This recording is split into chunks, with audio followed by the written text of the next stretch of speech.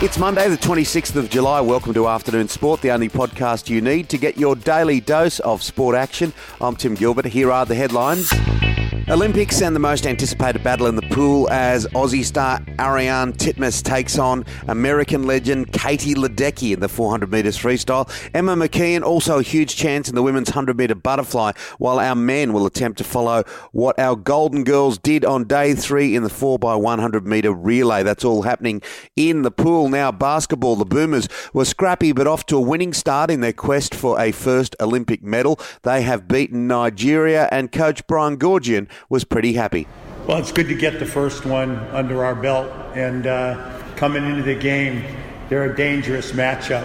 You know, just athletic, switching in the lanes, and you've got a situation where you've got a lot of new players and a new group that are coming together in a short period of time. So the areas of concern for us in the game, I think, are expected. You know, we were choppy in the half-court offense.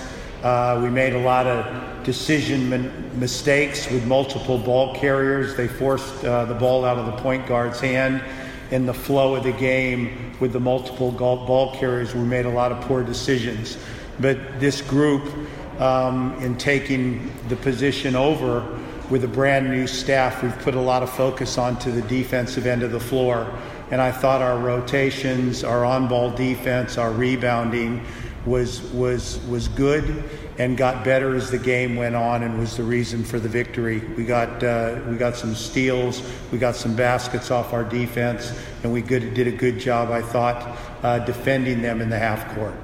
Meanwhile, the US Dream Team has lost its mojo going down to the French. The Olyroos were brave in defence, but in the end couldn't hold out a star-studded Spain going down 1-0. Their fate in their hands against Egypt in the next match.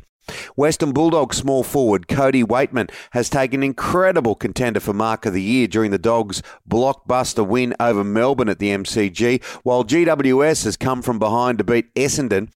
Melbourne's Storm co-captain Dale Finucane will join Cronulla next season on a 4-year deal as incoming Sharks coach Craig Fitzgibbon continues to rebuild the roster.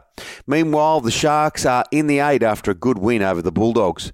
Wayne Bennett has called out double standards in a passionate 5-minute defence of International Rugby League.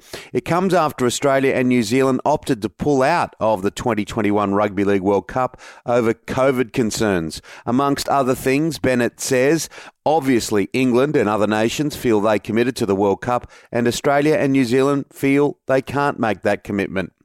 Another poor batting performance and a costly error in the field from Australia has allowed the West Indies to tie their one-day series 1-1 with a 4-wicket win. Meantime, Aaron Finch is set to undergo knee surgery next month. He's on his way home and is facing a race against time to be fit for the T20 World Cup, which starts in October in Oman and the UAE.